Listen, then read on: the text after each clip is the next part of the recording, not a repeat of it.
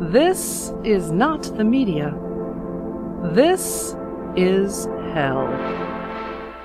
Today, our healthcare system has failed us. The market does not work when it comes to providing the medical care we need, as people are still dying from debt and bankruptcy and an inability to afford needed medicines and procedures. We are seen as a patient, a victim who is subordinate to the medical system within which we submit ourselves and do as we are told, even when we don't understand what is wrong with us or how we are to be cured.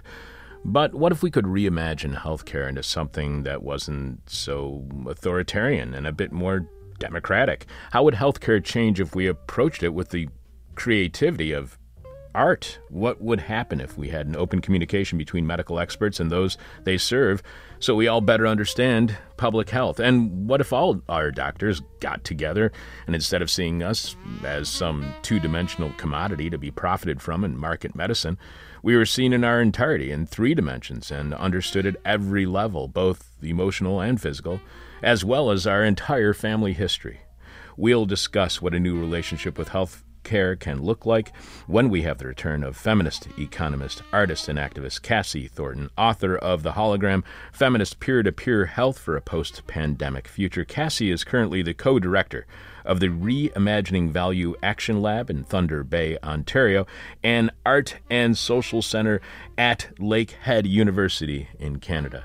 Cassie was on back in June 2016 with Max Haven, her co-director at the Reimagining Value Lab, and Brianne Boland as part of the Undercommoning Collective, who had recently published the letter Undercommoning Within, Against, and Beyond the University as Such at Roar magazine. And they were in studio with us back in 2016 up at WNUR Studios when we were allowed to enter those studios or that building or get our mail.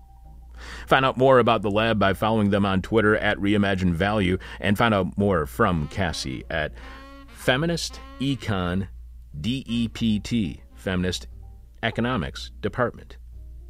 Putting people before profit since 1996, which turns out to be a horrible business model. This is hell. You are listening to completely listener-supported radio, live stream, podcast, whatever this is right now.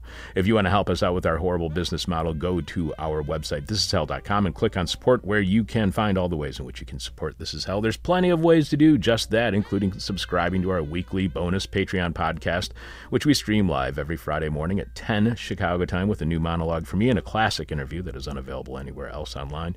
Soon, we hope all our entire archive of shows will be online, but in order to do that, we have to pay programmers, which is one of the many reasons we want to thank you for your support. Thanks for going to thisishell.com and clicking on support goes out to Sean, who writes, "No need to send anything unless you have some adrenochrome," which was the winning answer to last week's question from hell. What cure for COVID do they not want you to know about? And if you don't know what adrenochrome is, basically it's the Beatniks DMT. I'm your bitter, blind, broke, gap-toothed radio show, live stream, podcast host, Chuck Mertz. Producing, as always, is Alex Jerry. Alex, what's this week's question from hell for our listeners? This week's question from hell is, so, where do you see yourself in 5 years? So, where do you see yourself in 5 years? Are you HR this week? Where do you see yourself in 5 years? I had somebody ask me that during an interview, a job interview, to be a dishwasher. They said, where do you see yourself in 5 years? Washing nicer dishes in another restaurant. I said, not working here. And they said that it was not the correct answer. I'm really proud that 100% of the people who work on This Is Hell Daily have had jobs as dishwashers. The listener with our favorite answer to this week's question from Al wins a This Is Hell medical face mask. You can see the mask right now. Even order your own when you go to thisishell.com and click on support to get to our swag page. And not only do we have 3 different kinds of This Is Hell face masks right now. There's a black one, there's a white one with a black border, there's just a white one. The black one looks really very cool and very appropriate for the plague. You can leave your answer to this week's question from hell at our Facebook page, facebook.com/thisishellradio, or you can direct message it to us via Twitter at thisishellradio. You can email it to either of us, Chuck at thisishell.com, Alex at thisishell.com, but we must have your answer by the end of Thursday's show when we are announcing this week's winner after Jeff Dorchin delivers his moment of truth. This week, Jeff loads 16 tons. Alex will have some of your answers to this week's question from hell following our guest. Your eyewitness to grief. This is hell. We want... I need a sip of water. Or coffee, I mean. We want you to send us your thoughts on the show, suggestions for guests or topics, criticism, both constructive and destructive. And if you do, we will likely read your writing on air. You can email us, direct message us via Twitter, or use Facebook Messenger. And God, I hate saying the words Twitter and Facebook because it feels like I'm promoting those social media platforms, and I'm not. I hate them both. John sent an email writing, "Hey Chuck, hope things are well. Just wanted to send a quick email to tell you that your interview with Gerald Horne 2 weeks ago on slavery in the Americas during the 16th century was really interesting. That interview fit nicely, ? With your interview with Vincent Brown in January on slavery in Haiti." Thanks, John. I think those are two of the very best interviews we've featured on the show so far this year. Vincent Brown's book, Tacky's Revolt, blew me away. And you can hear both those conversations, as well as all of our conversations with Gerald Horne at thisishell.com. Again, look for the Vincent Brown interview and the Gerald Horne interview that we've done this year. John continues, the extent of slavery and its impacts are so much more insidious than most people realize. I've learned a lot from those interviews. I listened with empathy with your recent issues of your building. For those who may not have heard, the building where I live is slowly falling apart around us during the pandemic. John has sympathy. We've gone through some of the same issues at our building. However, you've not truly experienced communal living until you have been accused of misappropriating condo funds. Those are good times. Yes, John, we have gone through those good times when my girliest condo president had to bust the former condo president for embezzling. Yes, community living is just awesome. John ends with drag about Carrie's Lounge having to close again, but hey, I've been wearing my mask. Take care, John. Thanks for the email, John. Yeah, it's a drag about Carrie's, but the mayor should never have allowed the bars and restaurants to reopen indoor seating as soon as she did. I get it. She was probably feeling intense pressure from business as well as workers who wanted to get back to their jobs and make money. But we really needed her to be the tough mom she said she is, the kind who doesn't yell at annoying kids in the back seat, but instead tells them to walk home. I just wish she could have been as tough on business as she was on those fictional backseat brats of hers. Daniel also sent an email writing, "You guys continue to kill it. Thanks so much for your consistency and congrats on the new format." Guest suggestion, Paul Freimer, author of the recent Salon article, Why Labor Unions Make People Less Racist, as well as an awesome book from 2017. Thanks, David. No, thank you, David. The article David links to starts, compared to non-union workers, union members have higher wages and smaller gender and racial wage disparities. Now, a new research paper finds that stronger labor unions have an anti-racist side effect. White union members feel less racial resentment against blacks than their non-union counterparts. The paper, published in the American Journal of Political Science, called Labor Unions and White Racial Politics, was written by professors Paul Freimer of Princeton University and Jacob Grumbach of the University of Washington. They write, union membership reduces racial resentment toward African Americans. The reason they believe is partly because union leaders, quote, need to recruit workers of color in order to achieve majority memberships in racially diversifying labor sectors, and therefore, quote, have ideological and strategic incentives to mitigate racial resentment among the rank and file in pursuit of organizational maintenance and growth. More union, less racism. No wonder Wall Street and the far right hate unions. They undermine the racism they want to exploit for profit. Now it all makes sense. We'll have more listener feedback after our guest, including emails we received from a collective in Ireland that is fascinating, that needs your support, as well as another email from our friend Sinata in Dakar, Senegal. Coming up, a completely new democratic way of considering healthcare. Alex will have some of your answers to this week's question from hell, which is, what is the email again? What's the question from hell again, Alex? The question is, so, Where do you see yourself in 5 That's years? what it is. I can't read my own handwriting. Where do you see yourself in 5 years? We'll also have more listener feedback, as I was saying. The person with our favorite answer to this week's question, Mel, wins a This Is Hell medical face mask, which you can get right now by going to our website, thisishell.com, and clicking on support. Let me put that over there and not lose it. Another end of the world is possible. This is hell. If there's one thing the pandemic has revealed to the world, it's that capitalist healthcare does not provide the medical services we need in a time of crisis. Greece learned the same thing years earlier when their economy collapsed, but they reacted with a new way of approaching their relationship with healthcare through mutual aid. Here to introduce us to new ways in considering ourselves and our relationship with medicine, feminist, economist, artist, and activist Cassie Thornton is author of The Hologram, Feminist Peer-to-Peer Health for a Post-Pandemic Future. Welcome back to This Is Hell, Cassie. Thank you so much for having me. Cassie was on back in June 2016 with Max Haven, her co-director at the Reimagining Value Lab, and Brianne Bolin as part of the Undercommoning Collective, who had recently published the letter Undercommoning Within, Against, and Beyond the University as Such. And you can hear that interview by searching on Cassie's name when you go to thisishell.com. A feminist economist is, according to your bio for your book, a title that frames your work as that of a social scientist, actively preparing for the economics of a future society that produces health and life without the tools that reproduce oppression. How do you see that oppression reproduced in healthcare? In so many ways. I guess I've been really focused on our ability, or maybe our inability, and focus on our sense that we need medical care that comes from authorities and experts, when often those authorities and experts are wrong or are commissioned by pharmaceutical companies. I guess there's a sense that our medical system should work for everyone. And when I say our medical system, I'm now living in Canada, though I'm American, our medical systems, whether they are socialized or whether they are run on a market, the way it is in the U.S., they're all still predicated on profit, and they reproduce all forms of oppression, including racism, obviously, ageism, sexism.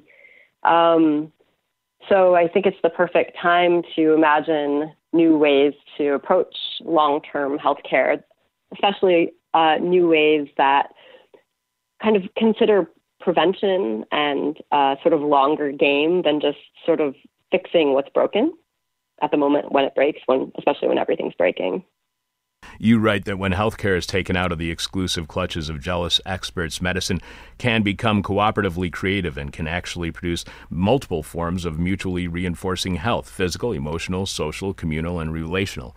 In case anyone is jumping to drastic conclusions here, and I know that you can imagine the conclusions they're jumping to, do you mean doctors are not assisting in their patients' medical decisions, that doctors are no longer doctors, that anyone can pursue any healthcare choice without any concern for public health or anyone's public safety? Just in case people are jumping to massive conclusions about what you're trying to do here. No, not at all. In fact, we believe that this project called The Hologram is a peer-to-peer support network that exists underneath other forms of care. So the hope is that if you have support from your peers, you can navigate the really complicated and hierarchical medical system to get what you need from it. And in no way do we try to replace that. But we also believe that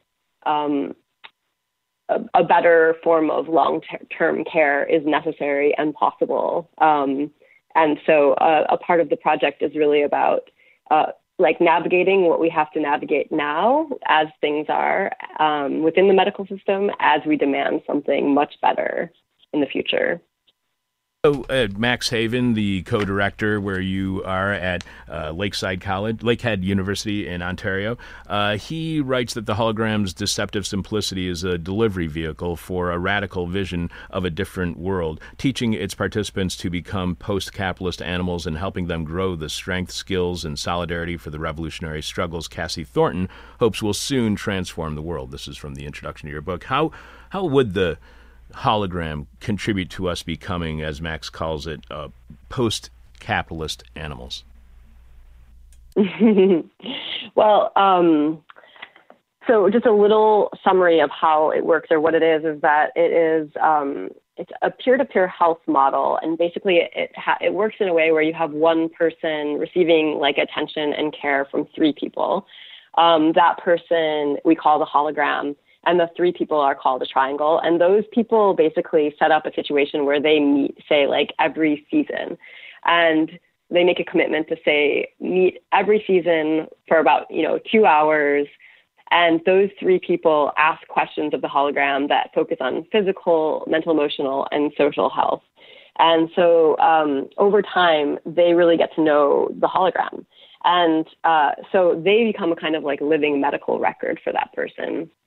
And then the idea is that over time, each of those people in the triangle who are giving the care end up setting up their own holograms, so they also are receiving the same care that they're giving, but receiving it from different people. So that is the simple social practice that Max is mentioning. And but it's, of course, not simple, right? Because it's pretty hard to imagine asking for the commitment of three people to attend to your needs for maybe a year or however long you guys decide to commit. I think that's very overwhelming in itself. And then, we've really, I think, being immersed in a capitalist society for generations now, we have learned not to trust each other. And a lot of times when we need help most, we're tricked, especially in the United States. When we're offered help, often it comes with a really high interest rate, or it comes as a way to make profit and not really to offer care. And so I think that participating in the hologram just creates a bunch of opportunities to practice different social relations than we're really trained to have in capitalism. And some of those relationships, it means like trusting people, trusting that you can ask for help and that's okay, that all people need support. And that's not a shameful thing, and it doesn't mean that you're weak. And then participating in a process that takes time and doesn't have any specific results in mind. There's no goal. It's just a process that never ends. And I feel like that is something that we're not really encouraged to do, nor do we have a chance to sort of practice that. And then you're receiving care from someone who's not just a friend anymore, because it's a formal relationship, but it's also not a doctor, it's not a therapist. So it's creating an opportunity to have a different type of relationship. Maybe it's with your friends or family members, but now there's a sort of formal agreement that at a certain time and place we're going to act differently and we're going to care for each other, and that we're not acting as experts or advisors, but yet we're doing this other thing. And the last thing I would say is just that there's a chance within the project to experience a different form of reciprocity, because I think we're super trained to want to receive care from people who we can pay, or from people who there's like a really clean one-to-one arrangement with. So we know that they're going to be compensated.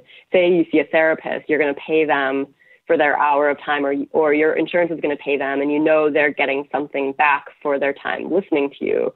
But in the hologram, that's not how it works. It's not a one-to-one thing, and you don't get to pay back the people that pay attention to or that care for you in the same way that you don't give them. There's not a tit for tat kind of one-to-one exchange that you receive care from somebody and then you turn around and give that to someone else. And so it's just like there's all these opportunities within the project to sort of expand our experience with each other outside of what is generally allowed within capitalist relations. And I think that actually the biggest thing, though, within all of it is that, and it relates to your question of where do you see yourself in 5 years? there's a way where we're really limited in our thinking about the future. And obviously there's a million emergencies that face us in every direction. But I think honestly, for a long time, because of the precarity of our jobs and lives and our housing and our healthcare, like it's been really hard to imagine a future for a long time. And for some people more than others. But I think within the project, it gives you the opportunity to make a commitment to a group of people for as long as you want. So what if you made a plan for 5 years or for 10 years and you knew that you were going to be meeting every 3 months until then? It's not a big commitment, but it does mean that there is something that you can know about the future, and that can actually be like good and generative and something that you want, rather than something, I think a lot of the things that we can predict that are going to be happening related to climate change and the growth of different corporations and what's happening to many of our governments with the right. But I think that there's a lot of stuff we can predict that's pretty negative. But I think within this project, we do have the opportunity to make a plan that outlasts some of those other things. And it's a social plan, and it uses stuff we already have. So it really doesn't participate in a lot of the structures of time that we are kind of managed by at the moment.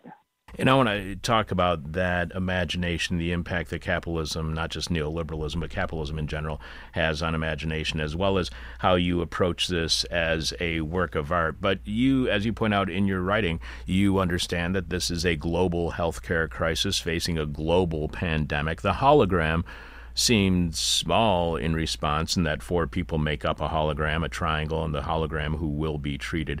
How can such a small, even local response address a global healthcare crisis with austerity programs cutting healthcare budgets as they are?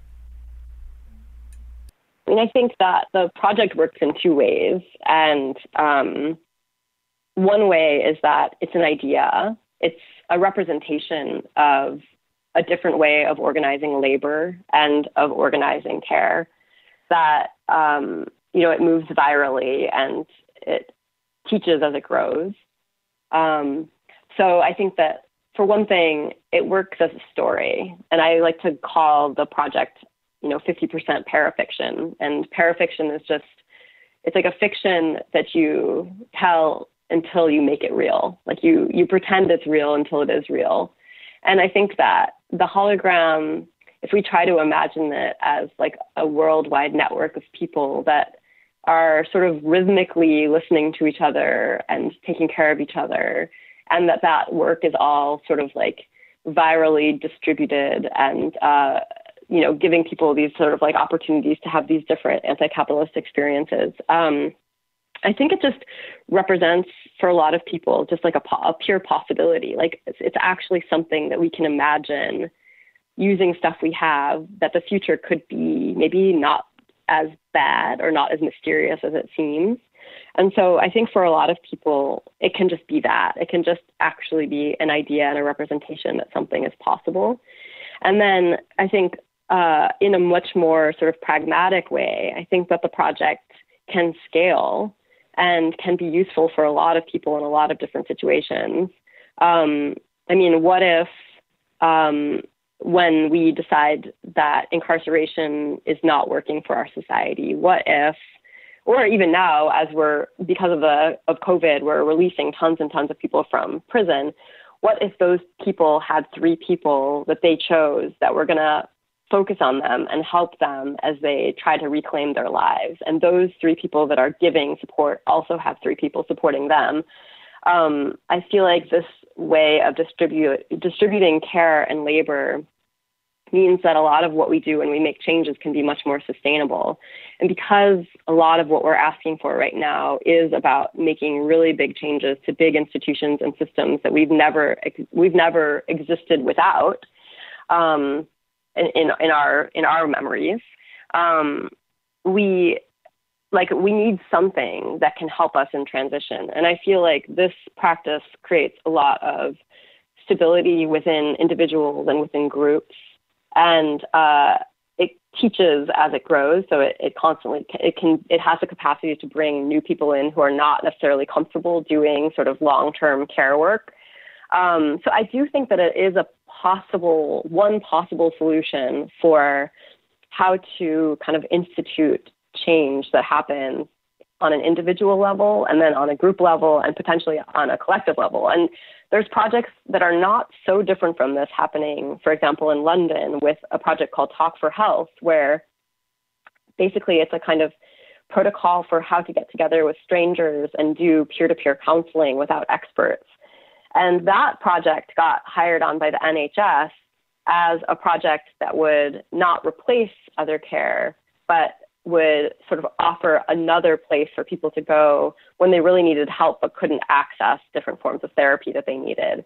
And, that can be seen as a sort of a replacement for other forms of care that should be provided by the government. But I think it is also a move in a really interesting direction. And I am not actually opposed to seeing this project become something that is brought into institutions and city governments, if it meant that it came with an acknowledgement that there's care that is needed before, during, and after a crisis, before, during, and after a surgery, and that it needs to be a part of everyone's life all the time. And I think that I'm a believer that if a bunch of people have a kind of methodology to work with, that something could shift.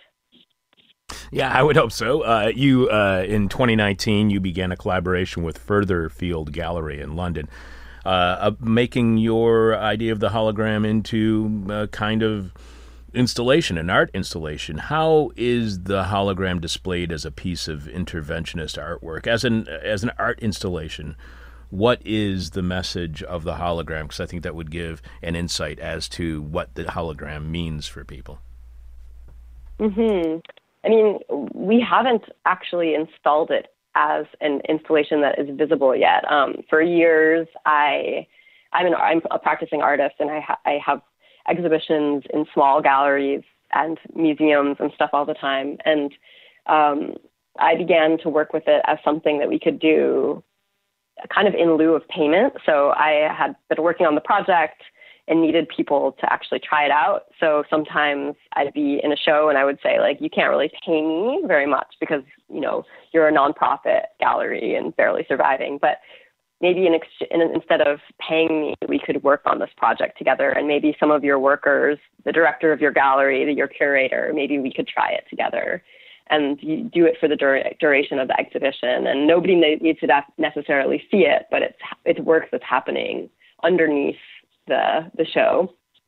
I think what we're working towards now is, I believe that it's a really big social sculpture as it is now. And we do lots of online workshops. And we're going to be running our second course this September where about 30 people learn and practice the hologram and establish holograms for themselves. And it's a very performative, artistic, but also very serious experiment in care.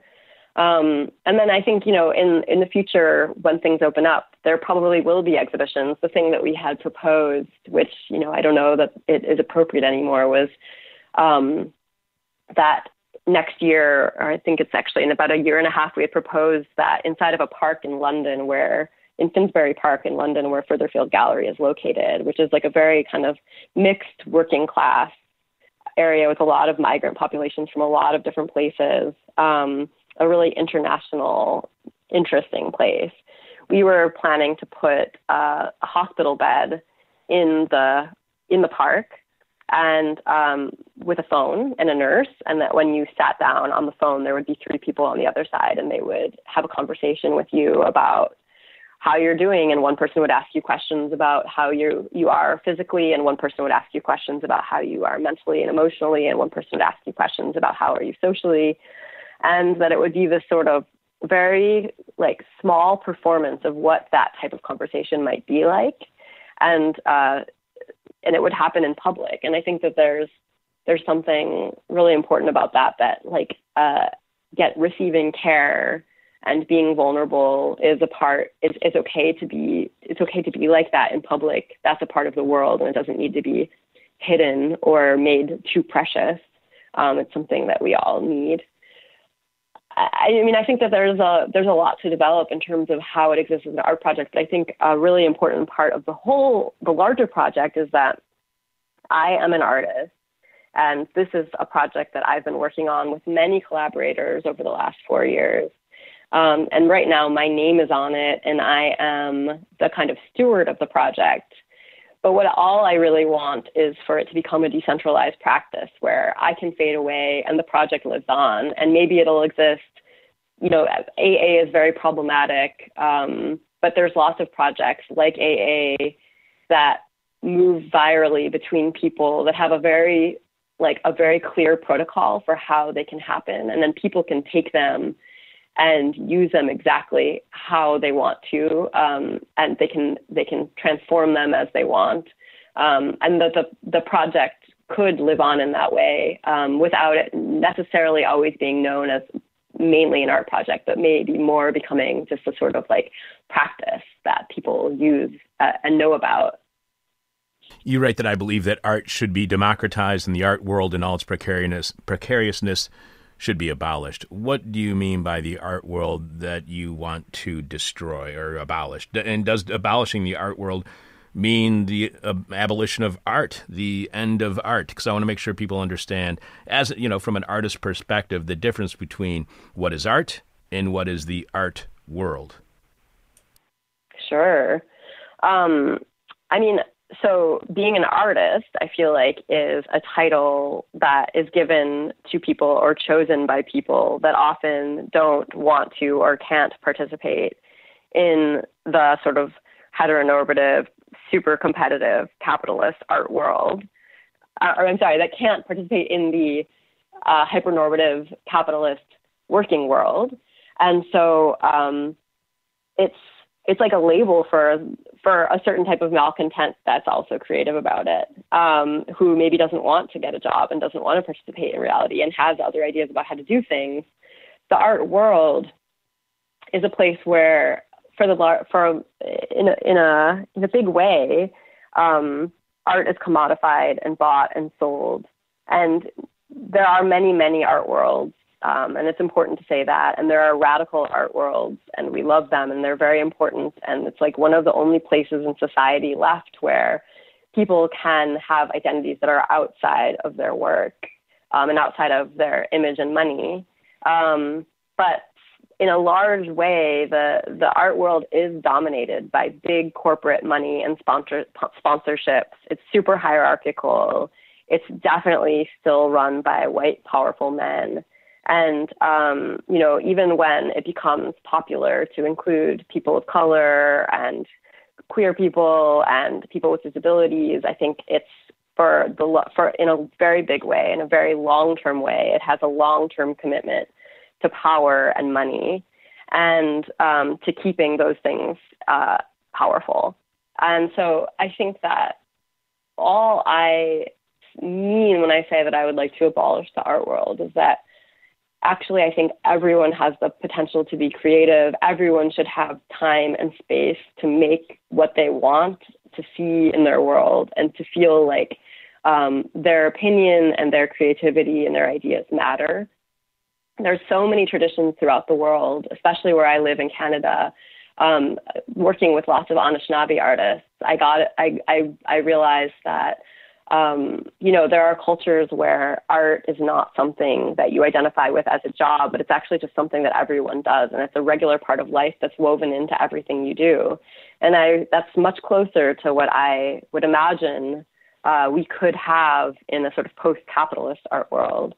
But yeah, I think that the way that academia, the way that auction houses like Sotheby's and big corporate galleries work, the way that museums interface with companies like BP, the way that art is used to gentrify cities, and the way that the art world still is a really racist, patriarchal place. I just think, get rid of it.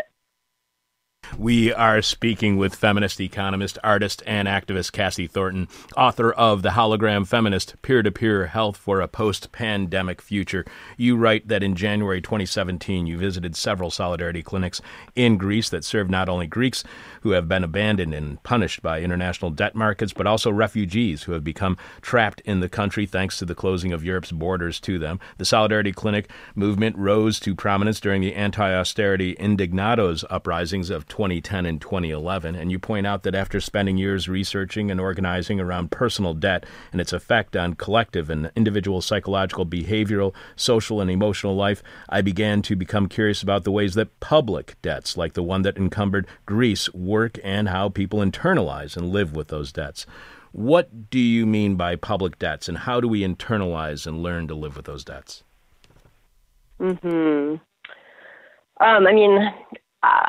I spent a bit of time on one particular public debt local to you, which is the Chicago Public Schools.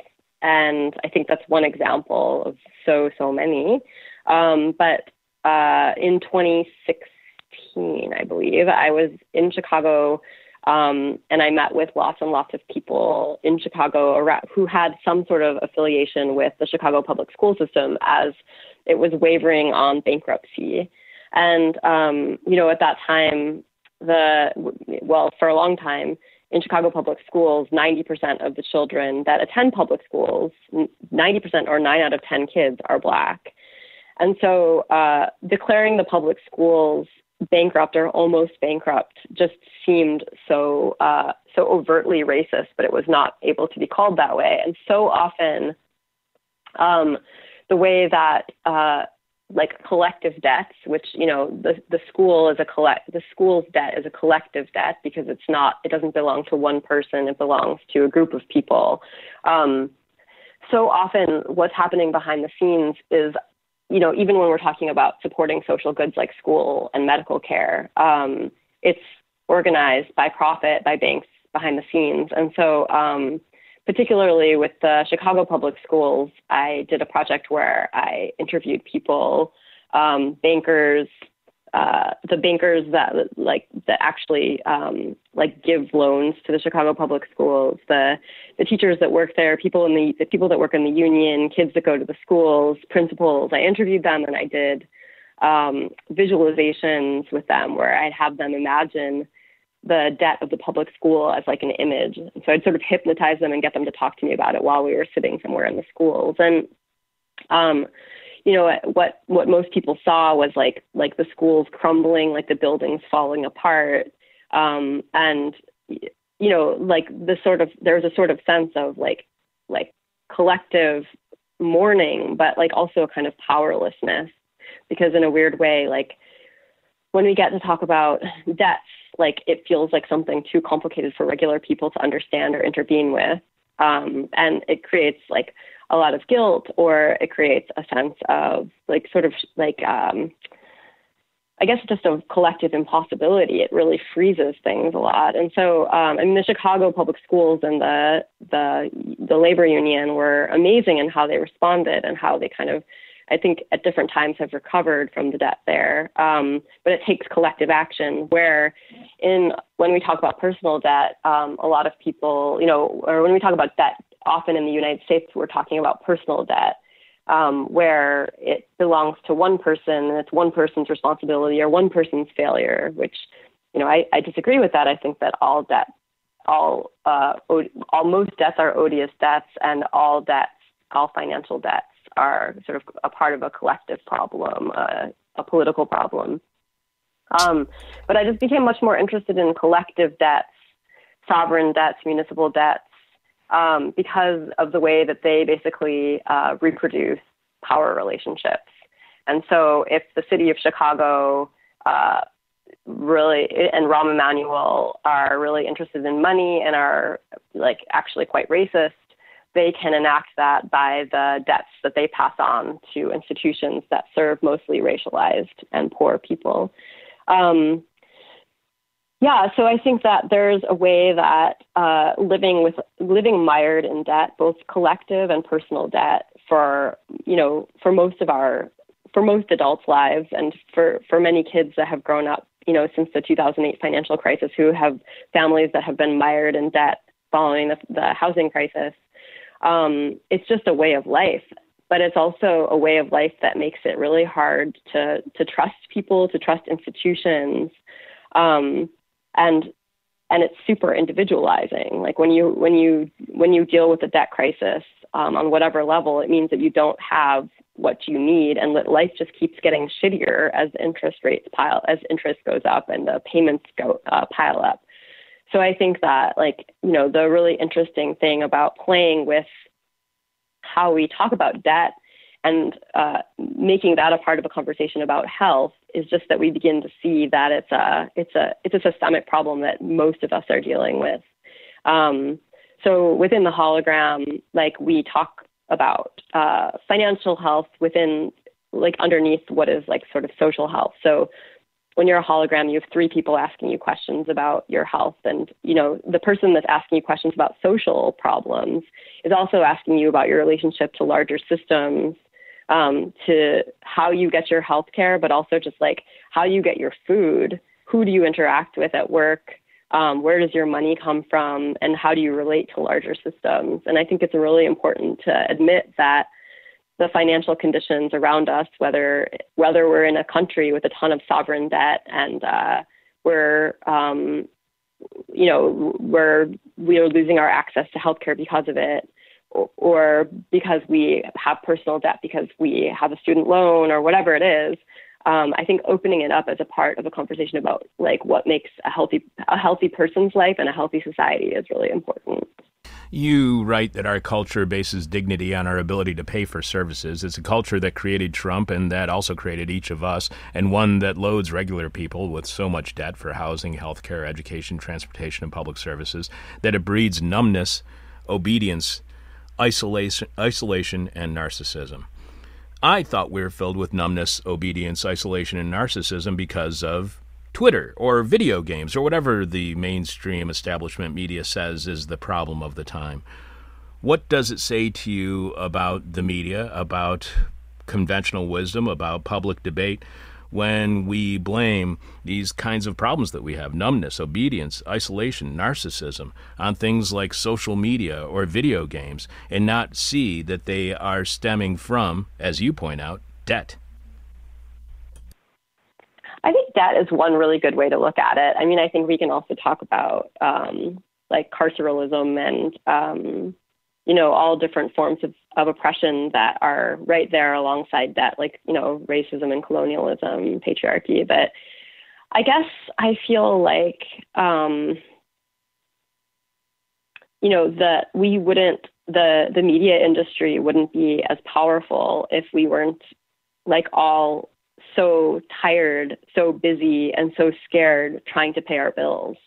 I mean, I think that for so many of us, especially now, but I've been saying especially now for my entire adult life, but especially now, I think we are at a point where everyone is at a financial tipping point. We might be facing really scary health and environmental emergencies, but if we can't pay rent and we can't afford food and we can't go to the doctor, how are we going to kind of have the fortitude to stop giant corporations from controlling the media?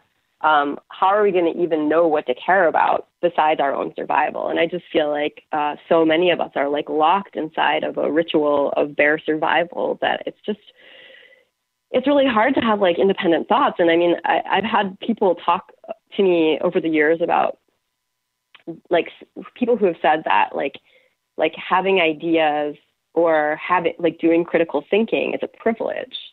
And I think honestly in our society, because it's so unstable and so, and paying our bills and maintaining a livelihood is so precarious. Having the brain space to think critically and to feel a part of an important, not even an important part of society, just to feel a part of your society and to feel like you have some agency is a privilege, because most people just don't have the time and energy to do it.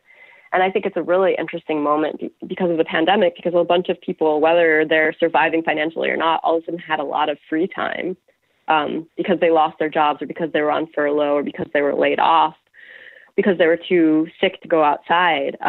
So all of a sudden we have a whole lot of people with a bunch of time and attention to actually pay attention to what's happening in the media, revealing that what the media is doing sucks for the most part, minus This Is Hell and a couple of other, great outlets. Like, I think that in a very, very big way, I think people got to see like how bad things are, and a lot of them showed up outside at the rallies for George Floyd. And so I don't know, I guess, I don't know what else to say about it, but I just think that there's a big underlying financial landscape that's been creating a really unstable living ground for most of us. And so then when it comes to dismantling, powerful media moguls, like, who can do that if they're just not making it? All right, Cassie, it's up to you. One or two more questions. We're already at 45. Whatever you want. All right. If they're good questions, we'll do them. Well, I can't guarantee that. So you also mentioned the integrative model based on a different idea of health, authority, care, and expertise. In this model, the incomer, instead of patient, meets with 3 health practitioners at the same time on their first 90-minute visit. This is within the Greek mutual aid system. A general physician, a psychotherapist, and a social worker, or if no social worker is available, a non-practitioner volunteer. The social worker or volunteer leads the incomer through a survey called a health card of optional questions covering their mental, emotional, and physical health, but also their broader situation, including their family life, living conditions, work, nutrition, sleep patterns. All are considered important aspects of health in a broad holistic sense. They are trying to make a hologram of every person, a clear, three-dimensional image of health. If we do not see ourselves as a hologram now, as a clear, three-dimensional image of health, why does capitalism make us see ourselves and the human body as something else, say 2 dimensions? What are the mechanisms within capitalism that take away our understanding of our whole selves? I mean, I think there's just so many, but I think that the thing that surprises me the most is not the separation between like mind and body, or it's more like the separation between people, and the sense that like we are a part of a kind of species, a society, a city, and that like that information seems really inaccessible. And I think like most of my life and art practice has been trying to understand like how that form of individualism came to be. And it's no surprise that if you feel like disconnected from other people and you can't actually see the other in all of their complexity because of a myriad of reasons that we can go into, like it makes it much harder to sort of see yourself. And I think that like in a funny way, the attention economy being ruled by social media has exacerbated problems that have existed for a long time, wherein we are constantly trying to perfect ourselves so that we can compete to live. And to compete in a market and to compete to prove our own value. But where in that situation, I think we're so overburdened by information about ourselves and from the media about like we are so overloaded with information basically that we, in a sort of move towards self-preservation, I think sort of begin to see other people as obstacles to us surviving, to us like getting what we need to live. And I think that like the more estranged we are, the more alienated we are from other people, the harder it is to see ourselves as connected to those people, and the harder it is to see ourselves in other people. And I think one of the ways that we learn about ourselves is by really understanding other people's stories. But if those people are, in a weird way, have been turned by our brains into sort of like like obstacles in a race towards some sort of idea of success or survival. I think we just get really alienated from a sense of like what it is to be a person, what it is to be a whole person. And I think the really interesting thing about the hologram project that I've witnessed for myself, I do the hologram as well, is just that like if you're in a conversation and you're talking about actually like a health procedure, like I had been in the hospital and needed like advice from my hologram, and they're like, the first question is like what's happening in your body, and then the next question is like what happened in the moments before the emergency, like what other stuff was going on in your life that led to the fact that like you had a problem that manifested in your body. And then, I end up talking about like my mother or whatever and having a phone call with my mother. And then, I just think that there's a way that like all these different parts of us are connected, maybe not necessarily in ways that are really easy for us to understand. But I think like, there's ways to be able to sort of begin to see how our health is a complete product of the conditions that we live in. And those conditions are, like super multifaceted. And this is something we've talked about on the show before, about how compartmentalization is very much a part of the commodification that you find within capitalism. And if we instead had a more holistic approach instead of this compartmentalized approach, we'd have a better understanding of the world around us. First of all, I want to tell you that right now I was supposed to be camping at Isle Royale, and my plan was to go to Thunder Bay to actually meet you and Max in person. And I can't do that because of the pandemic. Your partner in crime, Max Haven, is one of our very favorite guests to have on the show. I was so glad that you guys joined us in person here in Chicago when you were here back in 2016. It is an absolute pleasure to talk to you again, Cassie. I've got one last question for you. Feminist economist, artist, and activist Cassie Thornton is author of The Hologram, Feminist Peer-to-Peer Health for a Post-Pandemic Future, and you got to check out this book. You write that you learned when you were at the Greek mutual aid groups, I learned that most of the care given didn't need professional expertise. It was human connection, the provision of empathy and attention within what otherwise feels like an uncaring and alienating world where the crisis becomes lodged in the body. 99% of the time, people can help each other. They don't need medical training to provide the preventative care and problem solving that most people need to persist. So that means much of healthcare is just somebody to talk to. When discussing defunding the police, many have said that we do not need police as the first intervening force in every situation, and police say they are being asked to do too much anyway. There's a growing call for a lack of police presence in every emergency situation and filling the roles formerly occupied by social workers. In your opinion, do we need to take current medical practices out of the health care relationship with patients, with incomers? Should the first person you interact with not necessarily be a doctor or a nurse? Interesting. I mean, I think there's lots of different parts of the medical system that are very integrated into, our larger carceral systems.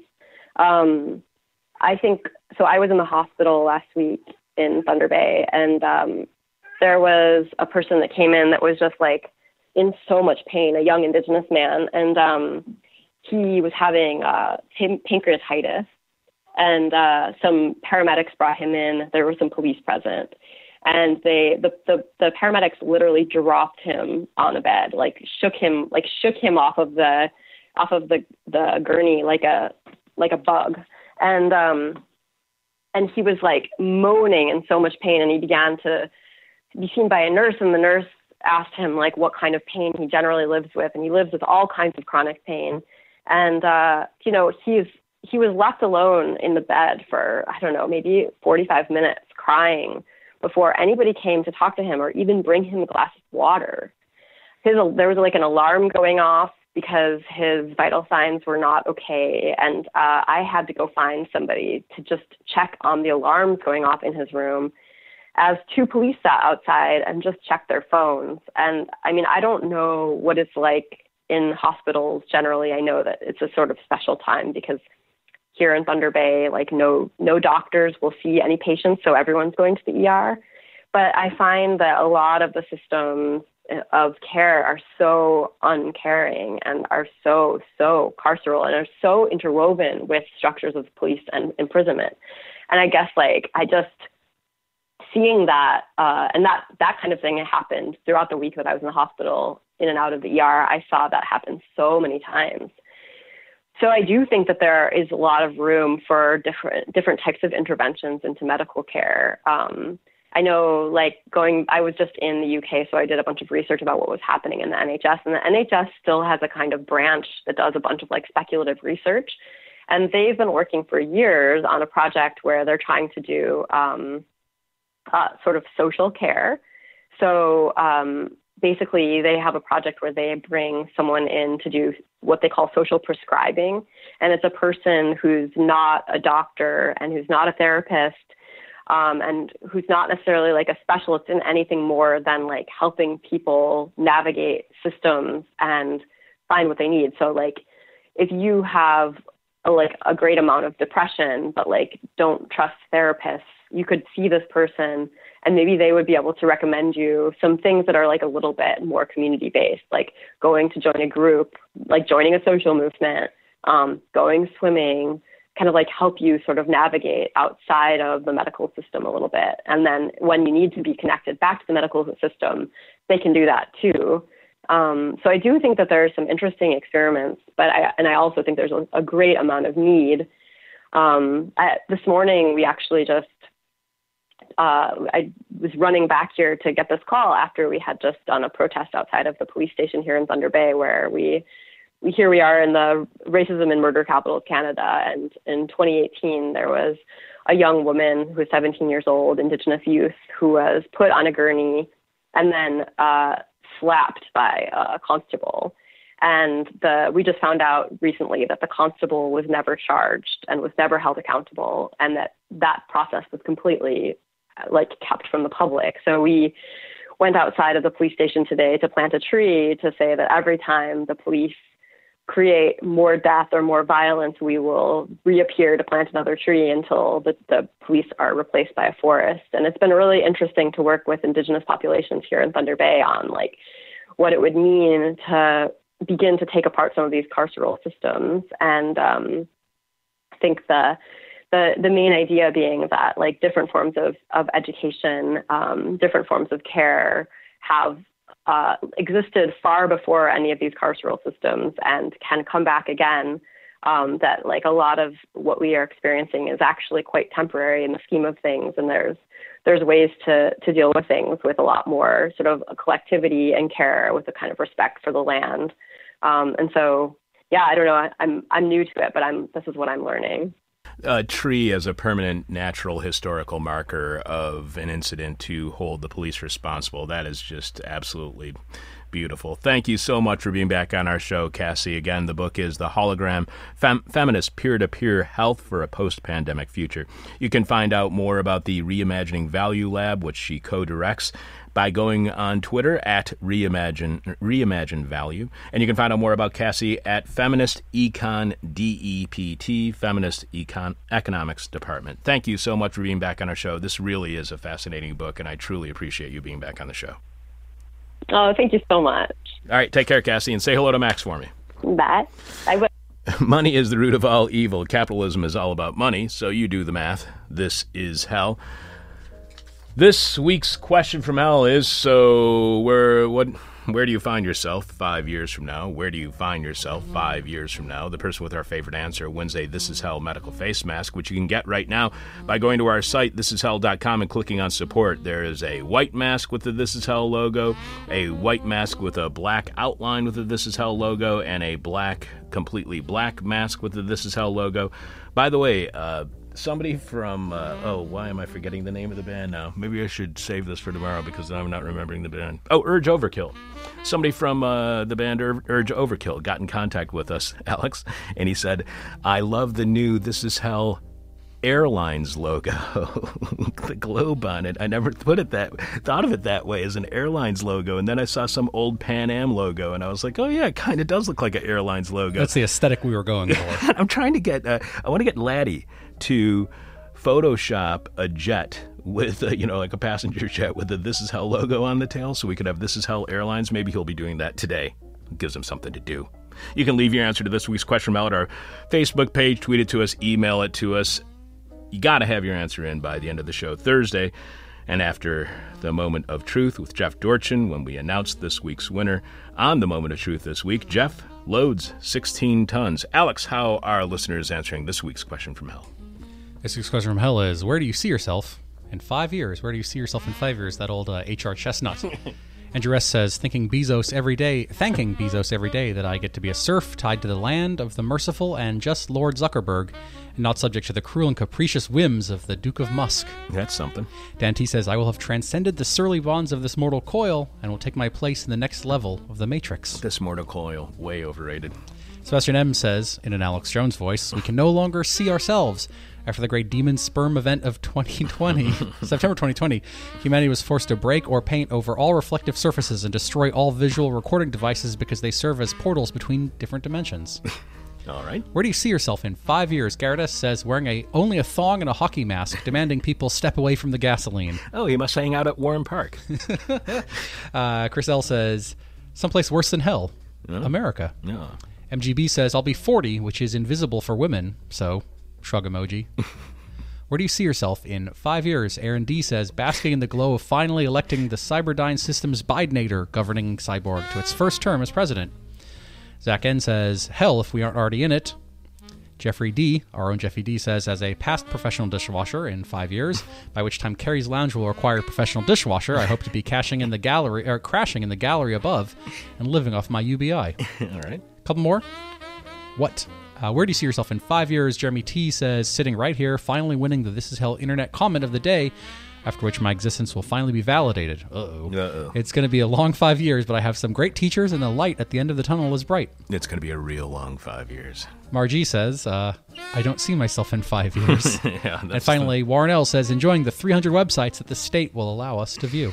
Alex will have more of your answers to this week's question from hell on tomorrow's show. And again, we will be announcing the winner of a This Is Hell medical face mask Thursday after Jeff Dorchin and the Moment of Truth, when Jeff loads 16 tons.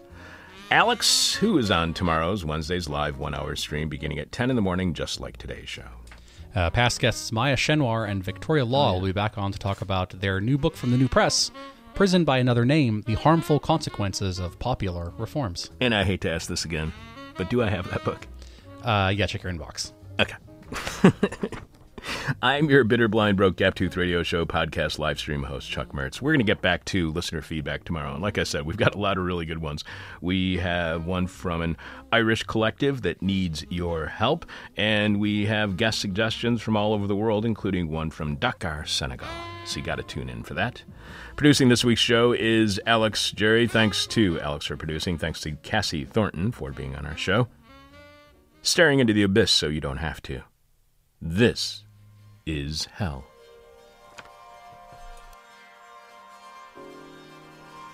Thank you for listening to This Is Hell. For more interview hell and to support the show, visit thisishell.com.